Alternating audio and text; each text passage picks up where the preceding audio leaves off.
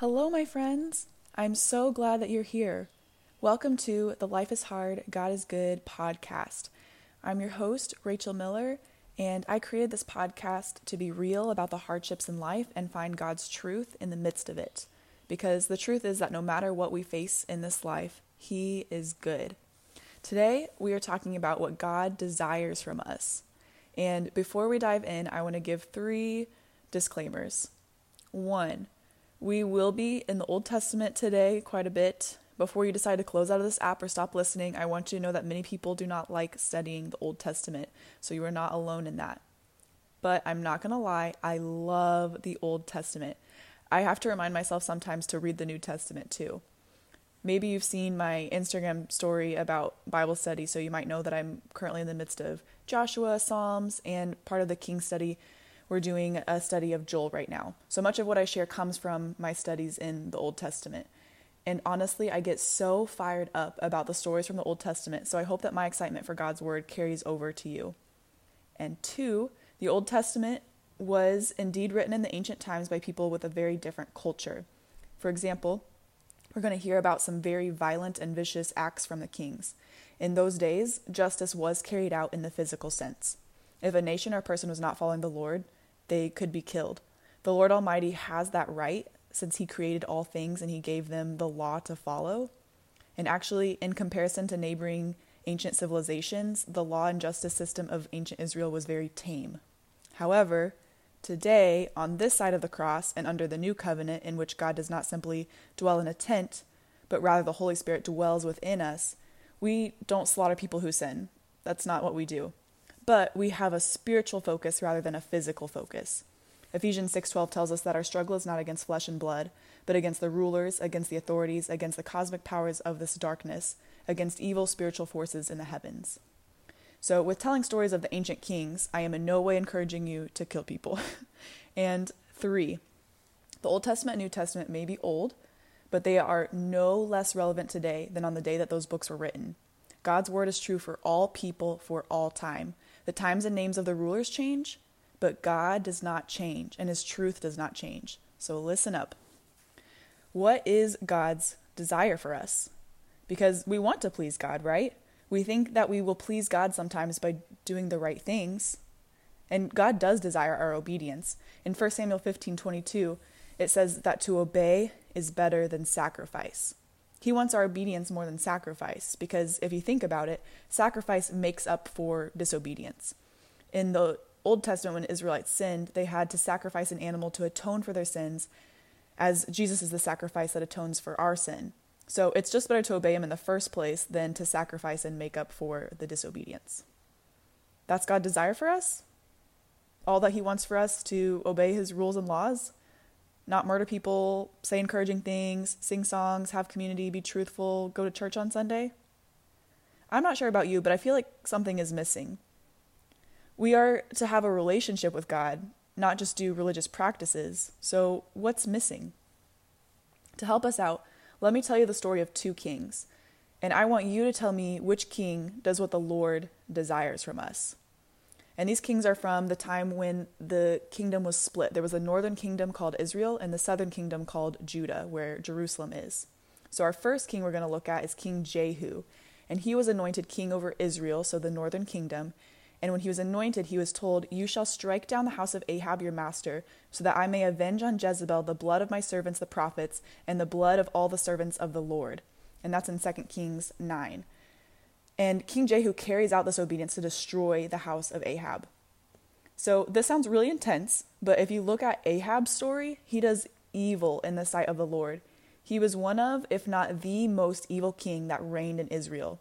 You may have heard stories about him and his wife Jezebel. So immediately after being anointed, King Jehu gets to work at killing off the house of Ahab. 2 Kings 10 tells us that even when he met the relatives of Ahab on the road, that he spared none of them. And when he came to Samaria, he struck down all who remained to Ahab in Samaria till he had wiped them out. So he had completely destroyed the house of Ahab. And at that time, there was a lot of Baal worship. So again, and this is in 2 Kings 10, he, with great cunning, destroyed the worshippers of Baal. He demolished the pillar of Baal, and thus Jehu wiped out Baal from Israel. And that's in 2 Kings 10:28. So he did all these amazing things where he destroyed those who were against the Lord. And he had great zeal for God and doing what he had commanded him. But then the very next verses get me. So this is 2 Kings 10:29 through 31. It says, "But Jehu did not turn aside from the sins of Jeroboam the son of Nebat, which he had made Israel to sin. That is the golden calves that were in Bethel and Dan." So he had idols that he was worshiping. It goes on to say, "And the Lord said to Jehu, because you have done well in carrying out what was right in my eyes, and have done to the house of Ahab according to all that was in my heart, your sons of the fourth generation shall sit on the throne of Israel," which was accomplished because God always does what he says he's going to do. So the next 4 generations of Jehu's family reigned over Israel. And then it finishes by saying, "But Jehu was not careful to walk in the law of the Lord, the God of Israel, with all his heart. He did not turn from the sins of Jeroboam, which he made Israel to sin." So his heart wasn't fully the Lord's. He still had idols. He did all these things to obey God, but his heart was kind of distracted by these idols that he still had. Okay, and the second king we're going to look at is King Jehoshaphat. And he was a king of Judah. And also, just a heads up, he was before King Jehu, because we're going to hear some connections with Ahab. So this is during Ahab's lifetime. So King Jehoshaphat's father was Asa, and he was the king of Judah. So when his father died, King Jehoshaphat became the king of Judah. In 2 Chronicles 17:3-6, it says, "Now the Lord was with Jehoshaphat because he walked in the former ways of his father David." King David was a man after God's own heart. And he did not seek the Baals, but sought the Lord of his father and walked by his commands, not according to the practices of Israel. So the Lord established the kingdom in his hand. Then all Judah brought him tribute, and he had riches and honor and abundance. His mind rejoiced in the Lord's ways, and he again removed the high places and the Asherah poles from Judah. So he got rid of the idols too. So he was following God and walking in his ways and destroying idols. However, he made some bad alliance choices with Ahab, because Ahab was the king in Israel at the time that Jehoshaphat was king of Judah. And in 2 Chronicles 18, King Jehoshaphat actually marries off his son to King Ahab's daughter. You remember King Ahab, the evil one, whose house is later completely demolished by King Jehu? So this brings trouble on the southern kingdom of Judah and Jehoshaphat's future generations, because he aligned with an evil king. His heart was fully the Lord's, though. He walked in the commands all the days of his life, took down idols.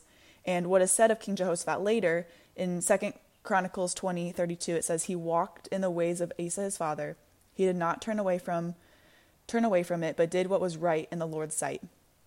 In 2 Chronicles 22:9, this is talking about Ahaziah, it says, "He is the grandson of Jehoshaphat, who sought the Lord with all his heart."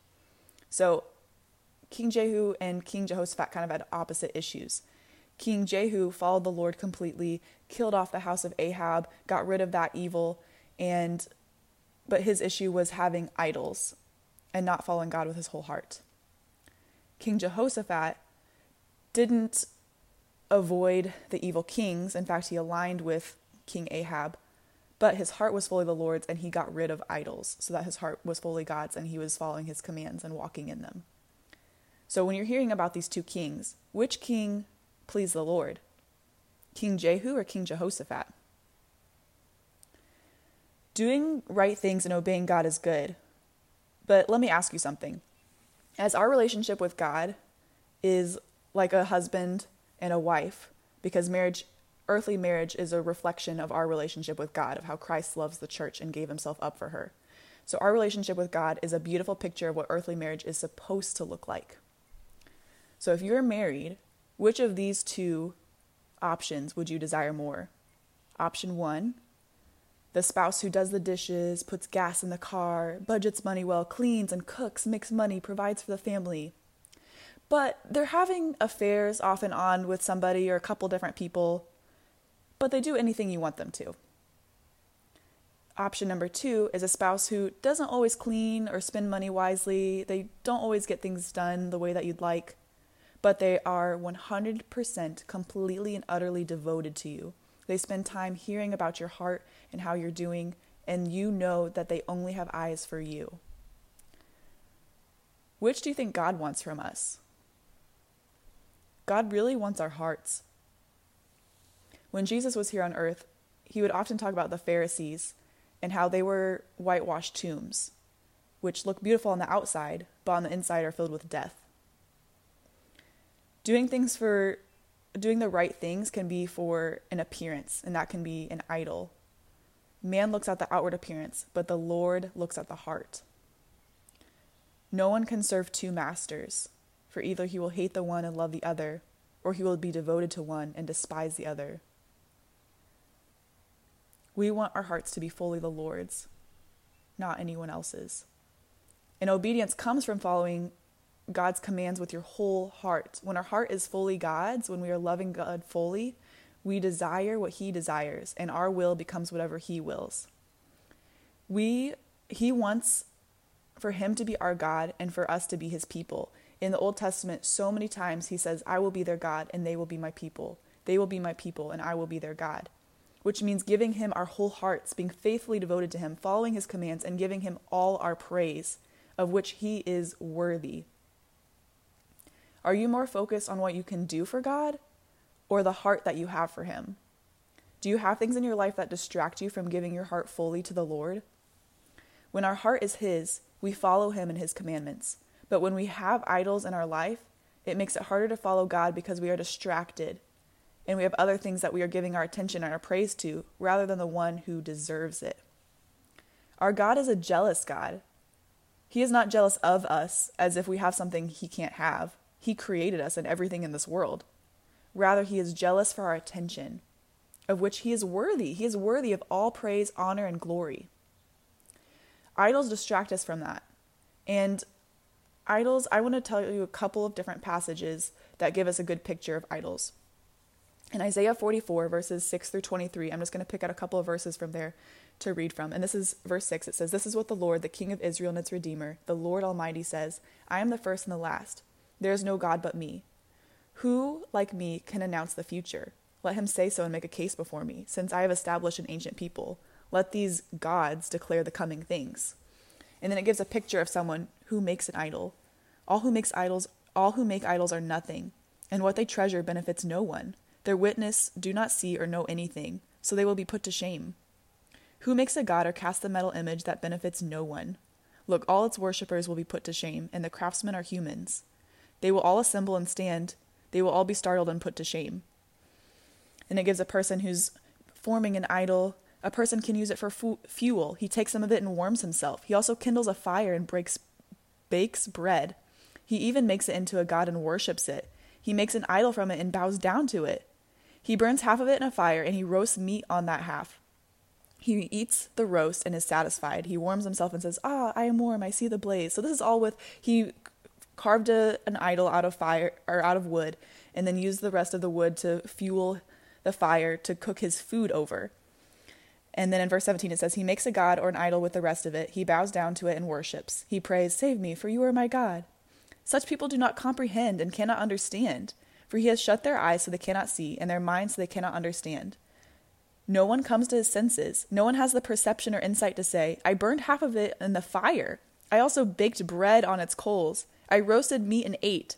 Should I make something detestable with the rest of it? Should I bow down to a block of wood? And in Exodus 32, it gives us the story of when the Israelites are around Mount Sinai. So this is after they've been delivered through the Red Sea and delivered from the Egyptians, and Moses is on Mount Sinai. And they create the golden calf to worship. And how they do that is they bring their gold, their jewelry, to Aaron, and then they form the gold to make the shape of a calf. So what we can see from these passages is what idols are like for us today. Because in today's world, idols aren't usually things carved images or foreign gods, though they can be. However, in the modern Western world, idols are usually things like people or relationships, our performance in school or work, meeting societal standards, things like that. But in general, what we can see from idols in the Old Testament, the New Testament, and our lives today, idols are things that we create in the image of things already created. We're not making anything new. It's not something that's already there. It's something that we make. Idols are not worthy of praise. There's no reason that they should be elevated above God. There's nothing better about them than who God is. Idols are also things that we give either to make them or it's a sacrifice on our part to please them. Sacrifices don't fulfill promises either. We have these ideas of things that the idols are going to fulfill, but they don't. They're empty promises. And idols pass away. They are not things that last forever. In contrast, we can see that God created the heavens and the earth. He created us. He created all things. He already was, is, and will be. He is worthy of all praise, honor, and glory. And he gives himself for us to be with him. Instead of us sacrificing to be with idols or to please an idol, God actually sacrificed himself to make a way for us. And unlike idols who don't fulfill promises or give empty promises, God actually fulfills his promises. He says what's going to happen, and then it happens. And unlike idols that pass away, God is everlasting and cannot be taken away from us. Only we run away from him, but he cannot be taken away from us. So why don't we just go to God? What are things that you are striving for and working for and sacrificing yourself for? What are you worshiping and giving praise to that you are elevating above God? What fulfillment are you looking for that is leaving you empty? What is distracting you from him? Idols are things that are already created good by God, but we elevate them above God. Like in the ancient times, idols need to be taken down. And there are 3 common idols of today that I want to talk about. There's the idol of marriage, the idol of good performance, and the idol of societal standards of beauty. So, marriage is a good thing. God created marriage. But when we elevate it above God, it's not in the right motivation. Marriage kind of gives us this, some people give marriage the power to fill this promise that you won't be lonely. But even when you get married, you can feel lonely. And we think that performing well in school or at work, that will fulfill a promise that you will be good enough. Once you do that, you will be good enough. And societal standards of beauty, once you meet those, you will be acceptable. And we give ourselves to these idols. We sacrifice ourselves to have a really good marriage. We give ourselves fully to have a good marriage because we want that to succeed so that you won't be lonely.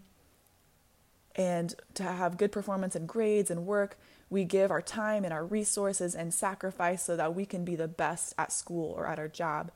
And in order to meet societal standards of beauty, we give what we eat, we give our exercise, we give our hair and makeup and our time to meet those standards. But even when you get married, you can feel lonely. Even when you succeed in school and work, there will always be someone out there who is better than you, or you'll feel like a failure in other areas of life. Even when you meet societal standards of beauty, it's not going to be good enough for you.